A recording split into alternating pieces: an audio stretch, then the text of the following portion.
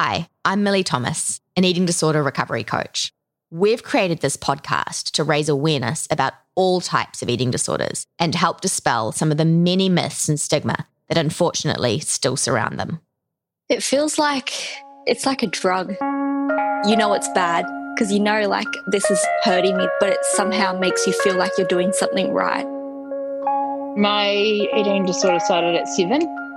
You get to that point where you just don't know what to do.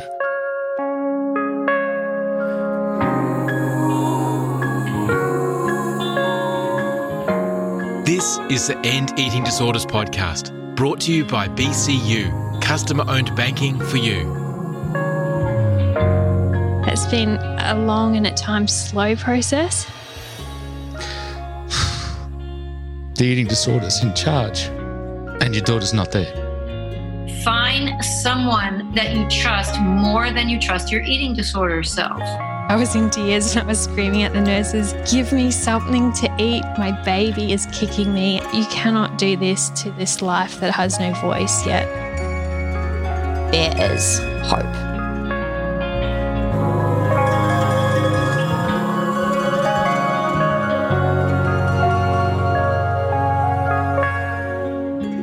Hi, everybody. Welcome back to the podcast. Today, I have the amazing Iris McAlpin joining me. She is based in Sacramento in the USA, and she is a certified trauma coach specializing in complex trauma, self-sabotage, and eating disorders. And she also has her own lived experience. Thank you so much for joining me, Iris. Thank you for having me. I'm excited to talk to you real time. I'd like to begin with you giving our listeners a little bit of an insight into your own personal journey with an eating disorder. Sure, yeah. Where to begin? I mean, I feel like it started quite young for me. I think my body dissatisfaction started when I was about 9 years old. At that point, I didn't really know what to do with it. I just knew that I did not like the way that I looked. Fast forward a couple of years, I started getting bullied. That was like an easy scapegoat. It's like, oh, okay, I'm being bullied because I look like this, so I should go on a diet. So I did, and it worked temporarily. I did lose some weight. And from that point on, it sort of like kickstarted this cycle of dieting and trying to control my body and trying really to control my emotions through dieting. It just slowly escalated to the point where, I was severely restricting, and I couldn't keep that up for very long. So it sort of ping-ponged into bulimia, which is something we see happen all the time. I had severe bulimia for almost a decade, and then started going through the recovery process and thought I was recovering, but I was really just binging and restricting instead of binging and purging. So all this to say, it was like this very long journey that kind of evolved over time and sort of like hit a bunch of major stops along the way. But it was something that impacted me for most of my life. How old were you when you finally managed to find your freedom from it? It wasn't until my late 20s. I had sort of thought I was recovered before then, sort of starting in my mid-20s. I just kind of switched. I was like over-exercising to compensate for binging, or I was restricting to compensate for binging. It really was a huge milestone that I wasn't purging anymore, but I didn't realize that wasn't full recovery. And so it wasn't until a little bit later that I started to recognize like, hey, wait a second, maybe this binging and restricting thing isn't so great either. And so that took some additional time to really look at and manage. Was there a particular treatment approach that helped you to get well? The short answer is no.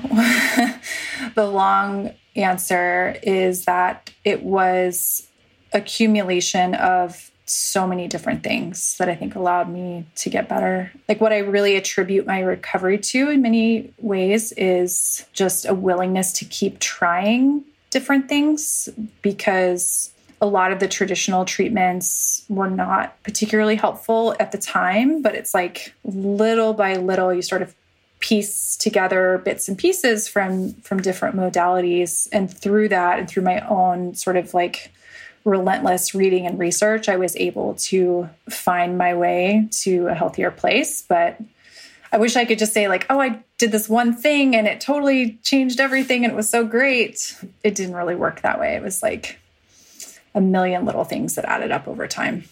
I found it similarly. I mean, for me, neurolinguistic programming was particularly transformative, but it was also so many of all the other little things along the way over those 15 years prior that I really did draw upon. And I always talk to my clients about having a really good recovery tool belt with lots of different skills and strategies in there for given moments in time where you need them. And I think that's so important. I think it's important in life in general, even when you're recovered, to have different things that you can draw upon. Yeah, I couldn't agree more.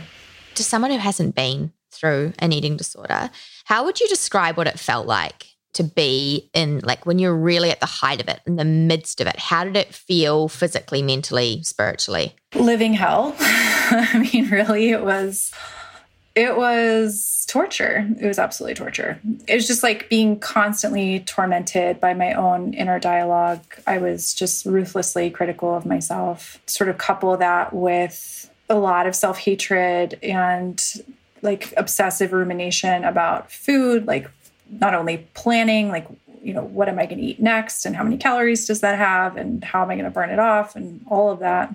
But then also like blaming and shaming myself for the things that I had already eaten that day.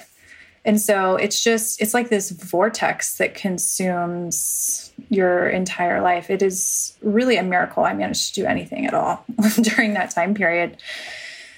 And there were definitely periods where I was not very functional at all. But there were some periods where I was able to kind of limp through it and get some things done. And I'm still sort of impressed by that because it's pretty all-consuming at different times. I mean, I'm sure it's not that severe for everyone, but it really can be for some people. I often use that analogy of like it being a living hell. I also use the vortex.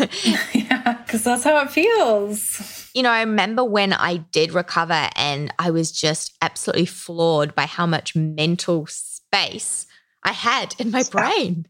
It was like cavernous. I just couldn't believe how much of it had been consumed by my eating disorder for so long. You know, like you say, it is, I mean, it's different for everybody, but I think a lot of people will be able to resonate with that feeling that it just does completely consume you. Absolutely. Were there moments in it where you just felt hopeless and like, you know, will I ever be free? All the time. Yeah. I'd say I felt that way more often than I didn't. I would have flickers of hope, but mostly I felt hopeless. And I was really fortunate to have access to care. And I know that not everyone does. And I think, and I would never say that it's like, of course, it's better to have access to treatment. But I was sort of even able to use that as fuel to further hate myself and shame myself. Because it's like, look at you, you have access to therapy and like you've tried all these different therapists and all these different things and you still can't get over this. What's wrong with you? Like, obviously you're hopelessly ruined and there's no possibility of ever getting over this. So that was sort of playing on loop for many, many years. And it's just sort of interesting. It's like when you're in that state of mind, almost anything can be used as further ammunition to blame and shame yourself. But, you know, I think the glimmers of hope did become more frequent over time, like as I progressed through recovery. And I do think sort of underneath all of the self-loathing and all of the negative self-talk, there was a part of me that kind of did always know that I would get over it. It was very quiet at the beginning, like almost silent.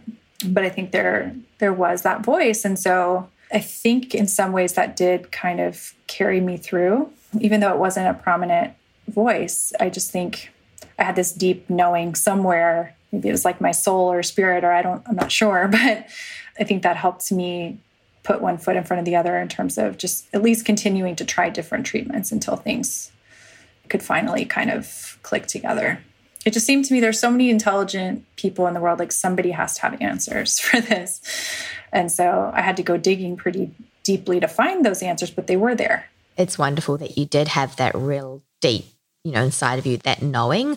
I can't say that I really felt that, but what I did really hold on to pull me through those times where I felt like I'd lost hope or clinicians said that there was no hope is the people in my life who held on to that hope for me no matter what. And I think that can be really, really powerful in recovery when you really are sort of grappling as to go, okay, hang on, there are people here who do believe in me, do believe that there's hope for my recovery. Yeah, and it's interesting now that we're talking about this. I think some of that knowing came from, I had a close family member who went through some really significant mental health challenges and their whole world shattered, and it didn't look good. Like, it really didn't look good for them at one point. And then, slowly over time, they got to this really good place and became this sort of source of strength for the whole family. And I think if I hadn't seen that, like, it would have absolutely felt impossible. And so this is why it's important, why I choose to share my story, because I think if you don't have someone in your world who's fallen apart and been able to put the pieces back together, it's hard to know that that's the thing that can happen.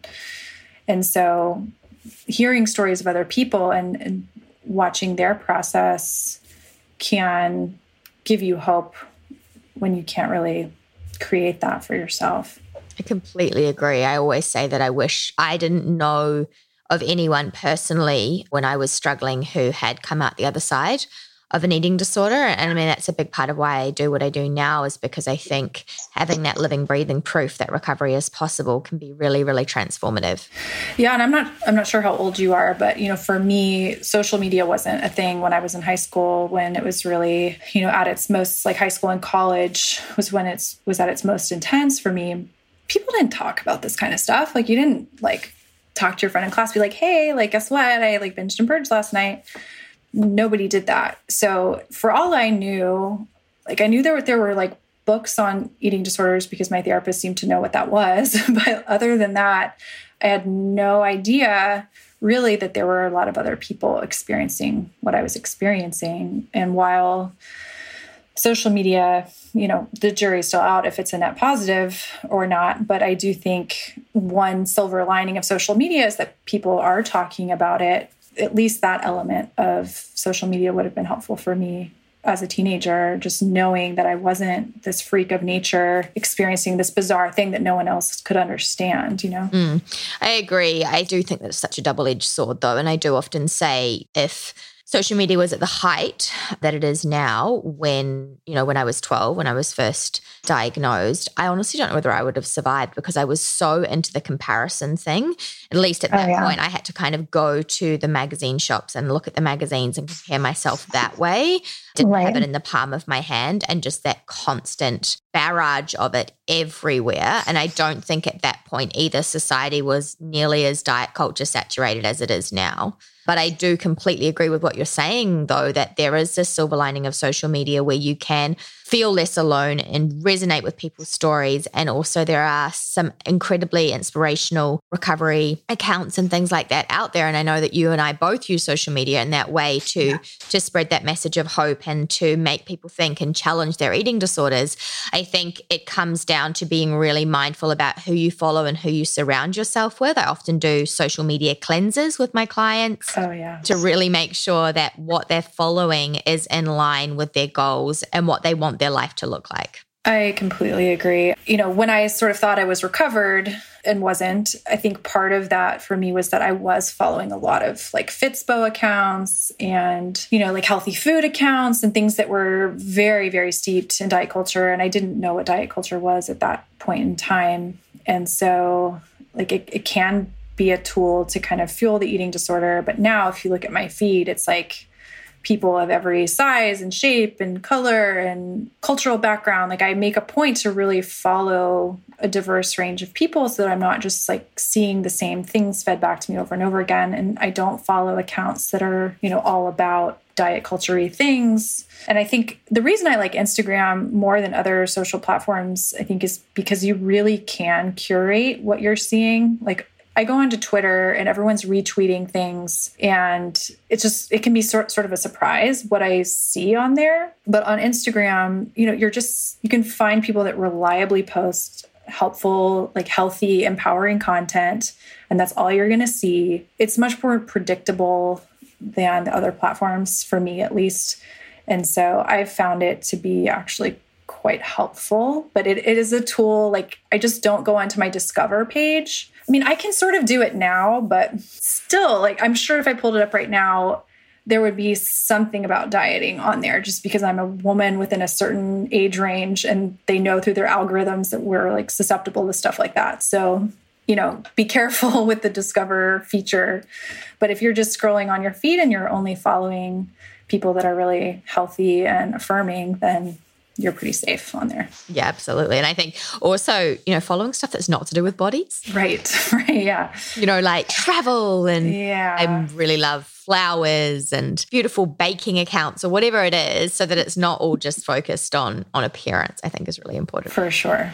Yeah. Have you come to a place of acceptance with your body now? I really have. It still surprises me because it's just like I spent most of my life really not being that way. So even to this day, like I'll look in the mirror and I'll see like cellulite or I'll see something that before I would have just like eviscerated myself over.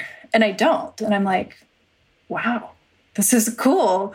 It still sort of has a novelty effect to it for me because it was such a dominating voice for so long. And I would be remiss not to say that I do still have bad body image days sometimes. I think that's normal to some degree, given the culture that we are in. The difference is that used to like ruin my whole day, if not my whole week. And now it's like 30 seconds of like, oh, wow, I don't think my butt looks good in these jeans or whatever. And that's it. And I can move on and do things that I care about that sort of make that a non-issue. Yeah, absolutely. I always say that the difference for me now is that even if I have days where I'm not feeling great, it doesn't change how I nourish myself. And as you say, you just move on. It's a fleeting thought of, oh, well, okay, I'll put on a nice flowing dress. Yeah. And I think it used to stop me from going out with friends or doing things that I enjoy because it's like, I can't be seen like this. And so it just would really impact my life. And now it's like, whatever, like I've just gotten to this point where I just know that like nobody's scrutinizing me the way I used to scrutinize myself. And even if they were, I don't really care. So it just doesn't have the same grip that it once had. So that is possible. Yes. Was there something in particular, like a particular tool or something that you used to get there, or was it just a gradual process? I know for me, I went through sort of a space of like body neutrality, then I kind of got to that acceptance, and then I came to a place where I did really, truly love my body. What was it like for you? It was similar. And something I really think is important to say, it was easier for me in some ways because I wasn't dealing with like weight stigma. I'm a white woman. I've never been like super large bodied. So there were certain things that made this process easier for me. And I don't want to discount that because I think for certain people, it is harder to get to that place because they're getting actively shamed by people. I mean, I see it all the time with some of my friends who are fat activists online. They just get the worst trolls, and who knows what's happening in their just day-to-day life. But I know it happens when they go to the doctor, and there are experiences that make that more challenging if you're living in a larger body. So I want to validate that experience if that's something that you're experiencing. But I think for me, yes, it was a very gradual process. It took me quite a bit of time to really internalize that my physical appearance wasn't the most interesting thing about me. And so there just wasn't so much tied up in that. Because we are fed a lot of messages that like women are supposed to be beautiful and sexy and like look flawless and put together and be desirable to men and maybe women alike, just like everyone should want you and you should be, all these check boxes. And I really believed that. Like, I really thought that was what I was here to do, was to be like infinitely desirable and lovable purely by the way I looked. And, it took some like unbrainwashing for me to realize that's not what I'm here for. And that took quite a bit of time to get to that place. So I just want to be real about that. But, I think now it's just not a big deal what I look like. There are a lot more important things for us to be focusing on and filling our life with. Yes. Can you explain to our listeners about the work that you do now? Yeah, absolutely. Yeah, so something that was challenging for me in my recovery and also like in my early work as a coach is that I felt like a lot of the treatments were dealing with symptoms and were sort of like behavioral modification, maybe going a little bit deeper, but I didn't feel like anything was really tackling what was at the root of my symptoms. That kind of sent me on this quest of like, you know, what's going on here? Why is this happening? That search led me to trauma. Trauma has many faces. It's not just like war or, you know, being assaulted or car accidents or those kinds of things that people often think of. It can be much more subtle experiences, especially in our early life. And so I became sort of obsessed with understanding trauma because not only did I experience a good amount of trauma, I started noticing all of my clients did as well in different ways. And so it sort of led me down this rabbit hole, and I got a ton of training in trauma. And that helped me understand more deeply what was fueling my old patterns, because at that point I was pretty well recovered. And then also, you know, what was fueling patterns that my clients were dealing with. And I mean, we could spend hours discussing that, but I think, you know, understanding complex trauma in particular really illuminated a lot for me. And so now I practice something called the neuroaffective relational model, or NARM, because that's kind of a mouthful. And it wasn't designed for eating disorders. It was designed for complex trauma. But I find that through this model, I'm actually able to help my clients get to a healthy place much more quickly, because we're really looking at what's like underneath all of this. Here's what's at the root. It's a really rewarding process. I'm sure it's quite in depth and detail, but can you give me a little bit of an overview of what that model actually entails and why it's so effective? Well, one thing I really like about it, so before I found NARM, I found something called somatic experiencing, which is a modality for mostly dealing with shock trauma, but it works with the nervous system to help you reclaim a sense of safety in your body. And so I did that first, and that was really, really powerful. And I took a bunch of trainings on that as well. I'm not a somatic experiencing practitioner, but I've studied it a lot. It still didn't like fully capture the whole picture for me, because I felt like there was still sort of a theoretical framework that it was missing, and it wasn't really addressing early attachment trauma. I think it maybe does if you go through like all of the training, but it's not really designed for that. So I kept searching, and I found NARM, and NARM is kind of like the cousin of somatic experiencing in a way, because it really takes into account the physical body and the nervous system, the mind-body connection. Like it really taps into that. There's a lot of different types of psychology that also incorporate the body, but NARM like deeply incorporates that. So that was part of it, because I think if you've had an eating disorder, chances are you're pretty disconnected from your body. It takes being disconnected from your body to be able to maintain those behaviors, because they're painful and horrible. So if you're like really connected, then you're not going to be able to do that. So it's a model that helps reestablish the connection between mind and body, which I think is critically important in recovery. And it's a very respectful model in the sense that it doesn't relate to our symptoms as like problems that need to be solved. It relates to them as strategies that helped us manage overwhelming circumstances in the best way that we knew how at the time. And by being respectful, it sort of releases a lot of shame and blame and self-hatred that is often like fueling these behaviors. And so there's a lot more obviously to it, but those two things really drew me to it initially. I didn't see other modalities doing that in quite the same way that NARM does.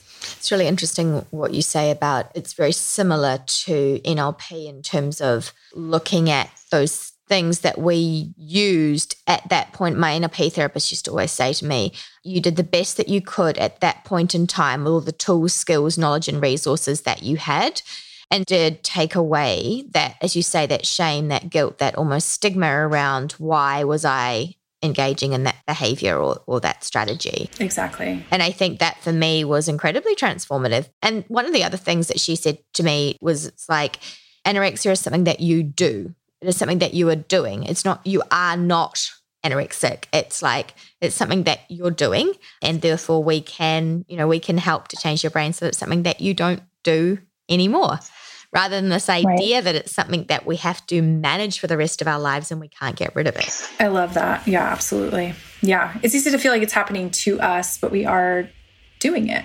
And I guess I say that, like, there is some way in which it's happening to us, in the sense that certain circumstances conspired, and maybe biology also conspired, to like create a set of circumstances that made that a necessary adaptation. But also we are either taking actions, or maybe in the case of, restricting, not taking actions, we do have some capacity to modify those actions with support, of course, over time. There's always a choice point. Even though it might not feel like you have a choice at a given point in time, if you get support around you, there is always that multiple times a day, these choice points. There's always that chance of whether you're going to go further into the eating disorder or you're going to go closer to freedom. And I think it's just about having someone who can help you to see that in that moment, because it's just so loud in your head sometimes. Yep, certainly. Now, how important do you think your lived experience is in terms of your ability to relate to your clients? Such a good question, because it's sort of hard to answer, because I can't really simulate what it would be like to not have that experience and relate to my clients. In some ways, I think the most important element of it is that they come in knowing that I have some lived experience, and that allows them to feel safer to talk to me about it without feeling judgment. There are some really skilled clinicians out there that don't have the lived experience and can be helpful, but I think it creates automatic relational safety, which is incredibly important when healing trauma. It's incredibly important with working with eating disorders. And so if people know that I had severe bulimia for a long time and they come to me with an eating disorder that, I've had clients tell me that people get scared off, people kind of relate to them in a pitying way, or, just a lot of ways that just don't really help. And so I think if we've lived that experience, we're just able to connect a little bit more quickly and for them to feel safer. And that is huge in terms of predicting outcomes. I completely agree. I often feel like there's a real implicit sense of trust because, we've walked the path, we've been there, we've been in the trenches, we get it. And I think there's also, I know for me as a coach, I find it really helpful because I can call people out. Yes, totally. Yeah. It's like, we know what to look for because we used to do that. It's like, I know exactly where your mind is going because mine went there too. And that can be super helpful for spotting things that somebody who hadn't had that experience might miss. Yeah, totally. Why is it so important to work on healing trauma? Oh, boy. It's an interesting question because it's like, I think it depends on what you want. The reason why I say that is because, and some trauma therapists might be like aghast that this would be my response, but I don't think everyone needs to or has to. I just think it depends on what you want. Like some people are able to kind of like exist more on the surface and like are able to live a life that works for them without having to go through the pain and challenge of like unpacking old wounds and healing all of your trauma. And if you're one of those people, I get it. I think if you want to live an examined life and you want to be deeply connected to yourself, and it's important for you to be able to deeply connect with others, you're going to have to deal with your trauma at some point. Because if we don't, like that self-connection, and that connection with others becomes fraught with a lot of challenges. That's really it. It's like, it's not for everyone. It is hard. I guess for me, it didn't feel like there was a choice. It was either I was going to deal with this or my life was not going to work. The people that are in that place know that to some degree. It's like, this isn't working. My relationships aren't working. My life isn't shaping up the way I want it to. And I've tried everything and it's still not working. Trauma might be the answer. It might not be, but it might be. There is so much richness and so much joy and fulfillment and connection and passion and aliveness that's available when we're willing to do that work. And I often talk about it as being a leap of faith. Certainly. Huge, yeah. Yeah, and really coming face to face with that nitty-gritty stuff. I mean, for me, it was things that no other therapist had forced me to face in the 15 years of therapy that I'd had. And it was confronting. It was horrible. I ran from it at first, but then came to the conclusion that if I didn't deal with these things, then they were going to continue to bubble up and continue to have a controlling effect on my life.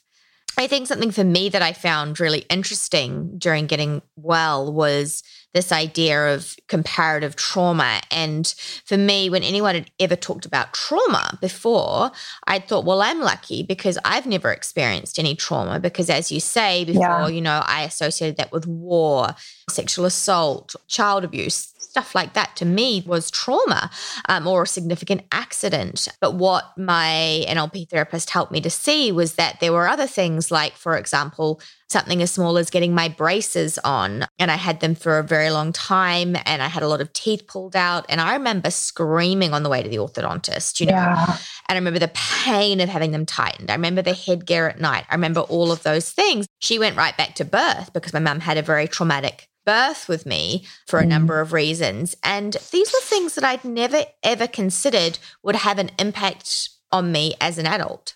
Absolutely. Yeah, those things can be huge. We tend, especially with early life things, and also with medical things, that's another big one. We tend to look at it through this rational adult lens where it's like, well, I needed that surgery to save my life, but your nervous system doesn't know that. Your body doesn't know that. It's like, holy crap, somebody is cutting me open. Anesthesia doesn't block pain. It blocks memory formation. So your body's experiencing all the pain, but you just don't remember it. And so medical trauma is something that can have really big ripple effects. And people are like, I shouldn't feel traumatized because I needed that to save my life. It doesn't really matter in terms of the way the body processes things. And similarly, we can look back on certain events in childhood and say oh, well, that's not a big deal, or, oh, that's normal. From the adult perspective, because if it happened to you again as an adult, it probably wouldn't be a big deal. But if you're 3 and you don't really know what's going on and you don't have any tools and resources at your disposal to process challenging events, maybe that for you at that time was catastrophic. And that is valid, even if it's on paper not as terrible as something somebody else experienced. And I think it's important not to feel guilt and shame around that either. Look at it and go, well, because I know for me, I was like, well, why has that affected me so much? That I know so many other people who've experienced far worse things than that, and almost disparaging yourself as to why was that such an issue for me, and why has that led me to where I am? And I think it's important to have grace and just accept that, hey, this did affect me in the way that it has affected me, and that's not my fault. It just is the way that my life has evolved. Yeah, and a lot of times we're sort of socialized either through our families or through, other babysitters, whoever in our environment, to relate to ourselves through blame and shame. And there's sort of this belief that it's well, if I don't shame myself or if I'm not hard on myself, then I'm going to just go off the rails and become this terrible person, or I'm not going to get anything done. That may have been true when you were a little kid, because little kids will kind of go off the rails if they don't have somebody there to kind of keep them in line. But, as an adult, we don't need to do that. It doesn't work. It usually actually has the opposite effect. That's a big sort of passion of mine, is helping people heal that sort of shame-based narrative that they're carrying from an earlier time. You talk a lot about self-sabotage and the detrimental impact that this can have. Are there some strategies that you can share with our listeners today for dismantling that? Yeah, I think the key thing when you're looking at self-sabotage, because the tendency is when we do something that's self-defeating, we think this is crazy. Why am I doing this? There's something wrong with me. This doesn't make sense. All these things. And the reality, sort of like, an eating disorder, it is serving some function, and asking why isn't usually helpful immediately. Maybe that can offer some insight, but I find asking the question when is much more useful. And when I say that, I mean, like, when would this behavior have made sense for me? When I started asking when instead of why, I got a lot of answers. So, for example, I used to call in sick all the time. I wasn't actually sick. I just couldn't get out of bed. And I would order delivery food to binge eat. And I would binge watch TV for days on end. I ran up tons of credit card debt ordering food. And, in college, got fired from jobs from doing this. It was wreaking havoc on my life. I couldn't figure out why I couldn't stop doing this, and kept asking why. And it just didn't make sense. But then when I asked the question when, it started to kind of piece together. So basically, the short version is that when I was little, I had 2 family members that got very, very sick at the same time. And my mom was sort of the sole person available to help deal with that. And so she was constantly leaving to go to the hospital. And that was, I was only 1.5 years old. And at that age, mom is the world, mom is everything. It was devastating for me at that time for her to be constantly leaving. And so sort of in my child brain, which was clever for a 1.5-year-old, I sort of figured out, if you're sick, mom will pay attention to you. And so if you're high functioning and doing all the things, you don't get attention from mom. But if you are incapacitated, sick, in bed, mom will be there. And so I internalized that and started doing that. I started getting sick a lot, and she would, bring me food and take care of me. And so that became this go-to strategy for me. So once I could see that, once I was able to put those pieces together, I realized what I was really wanting is nurturing and support and love and care. And those were things that as an adult, I now had more capacity to go get. 1.5, I didn't have that capacity, but as an adult, I do. So that self-sabotage strategy made perfect sense, just not present time. And so asking that when allowed me to put pieces together that I couldn't have otherwise. Oh, I love that. I love that. The 3 pillars of your practice as a coach are consent, curiosity, and participation. Can you explain what that means to you and why it's so important? Sure. Yeah. Consent is really so foundational. And that's because if you're not ready to dig into something, pushing you to go there is probably not going to go well. That's not to say there might be gentle nudges outside of your comfort zone, but your consent needs to be online. So I ask my clients permission to go certain places, and I'll make it clear to them, if you're not ready to go here, we won't. For the clients, knowing that they have the ability to pump the brakes at any point, and that I'm not going to make them go somewhere they don't want to go, I think is really important for that trust piece. And then curiosity, I just think, curiosity is the opposite of judgment and shame. It's instead of relating to ourselves as this is who you are and you're this bad person or you're this flawed person, it's sort of who am I? What's there? What is my experience? What does this mean? And so by asking questions rather than deciding that we already know who we are is incredibly important in the healing process. Also, it can be fuel to keep trying new things and to keep experimenting. It's a more playful orientation toward life. Or at least for me, that's how I think of it. And then the participation, I've had some people come to me and expect me to just do something to them, some kind of Jedi magic on their mind. If only. Right. I wish. That'd be cool. I wish I could do that, but I can't. So, you have to be an active participant in your own process and be willing to show up and ask yourself some difficult questions and continue to explore even when we're not in a session, because most of your life is not in session. Most of your life is, off on your own doing your thing. And so to just expect that you can show up for an hour and have somebody Jedi mind trick you and you just are going to heal, that's not That's not how it works. So you have to be an active participant in your own process. I completely agree with all three of them. Yeah. It's so lovely that you've clarified that, because I think it really sets it up for people. It's like, okay, well, I've got to meet these three requirements if this is going to be the most effective. Right. Yeah. What is the most valuable thing that your eating disorder journey has taught you? I think what it's taught me is that, and this maybe sounds a little cliche, but it's just like, if you give up, you could be potentially robbing yourself of absolutely incredible things. And so there were so many points where I wanted to give up. So many.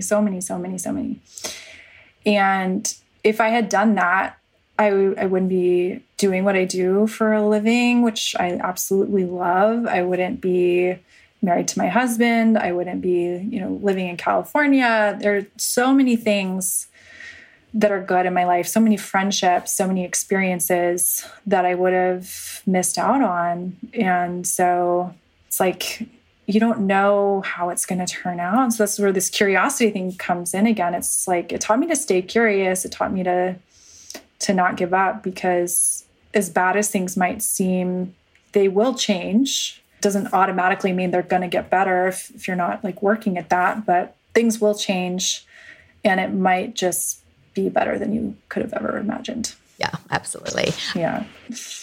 What are the best ways that people can support someone who is in the midst of trauma therapy? I would say do your own reading and research if you're willing, with a little warning label that it might bring up some of your own stuff. And I would also say ask questions rather than making assumptions about what their experience is, where they are in their process. The more you can relate from a place of inquiry rather than like judgment or assumption, I just think that can be really helpful, because I just remember when I was going through my trauma recovery process, which happened later, there were people that kind of had preconceived notions about what that meant, and they didn't really ask. And so it just it made me feel like just missed, like people just weren't really seeing me or understanding my experience. And so I just think compassionately asking questions can feel really, really good. And also, if they don't want to tell you, please respect that too, because it can be nice to be asked, and that doesn't necessarily mean that you want to like spill your guts and share everything. You may not be at that place yet. So also just being really respectful of people's timing, and just trust that when they're ready to share, they will. And until then, like pushing them to share is only going to make them want to share less. So just to be patient with people. And for anybody out there listening today who knows that there's trauma there that needs to be dealt with, who knows that not dealing with it is only allowing them to get to a certain place in recovery, but they're scared to do it, what would you say to them? Yeah, I mean, I would say that it is scary. It is scary to face trauma. Finding somebody that allows you to feel safe, and you may have to check out a few people before you find that, but finding somebody that lets you feel safe and also will go slowly with you. Some trauma sometimes is just simply too much too soon. And so, somebody who's really trained in trauma is very important, because not even all therapists are. You have to get specialized training in it, and coaches. So finding somebody with training, finding somebody who makes you feel safe, and somebody who will prioritize going slow over like giving you super quick results with trauma. Because with certain things, quick results are, what's called for and what you want. But I think baby steps are actually much better when you're working with trauma, because it can flood your nervous system if you do too much too soon. So I think it's helpful to know that going into it, just to like titrate it and go slow, and that's good. And finding somebody who's willing to be patient with you through that. You have some incredible resources online available for people to access. How do people get access to them? The quickest way is just to go to my Instagram, just because I have a Linktree link in there that has links to a bunch of stuff. So if you go to my Instagram, it's just at Iris McAlpin. Click on the link in my bio and it'll send you to podcasts, blog posts. I have a free masterclass on self-sabotage. which is also kind of a class on complex trauma. And so pretty much everything you would want to find out about me, you can find out on there. So that's the best way to go. Thank you for all the work that you do, because not only, the work that you do with individual private clients, but I think some of the resources that you have online, your content on social media, it really, I know it resonates for a lot of my coaching clients. And I know myself, it takes a lot of time and energy to put that out there. Yeah. And it's from the heart. And so thank you for that. I really want to honor you for that and for taking the time to speak with me today, because I know that this conversation will help a lot of people to probably finally start addressing some of the things that they know have been holding them back in recovery. So thank you from the bottom of my heart. Thank you so much. And likewise, thank you for the work that you're doing. It's so needed.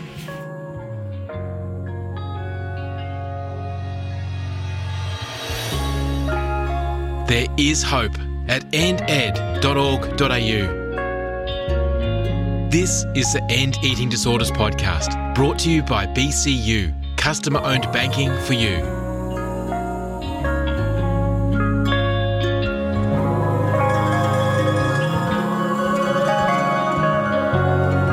This is a Cast Co Media production.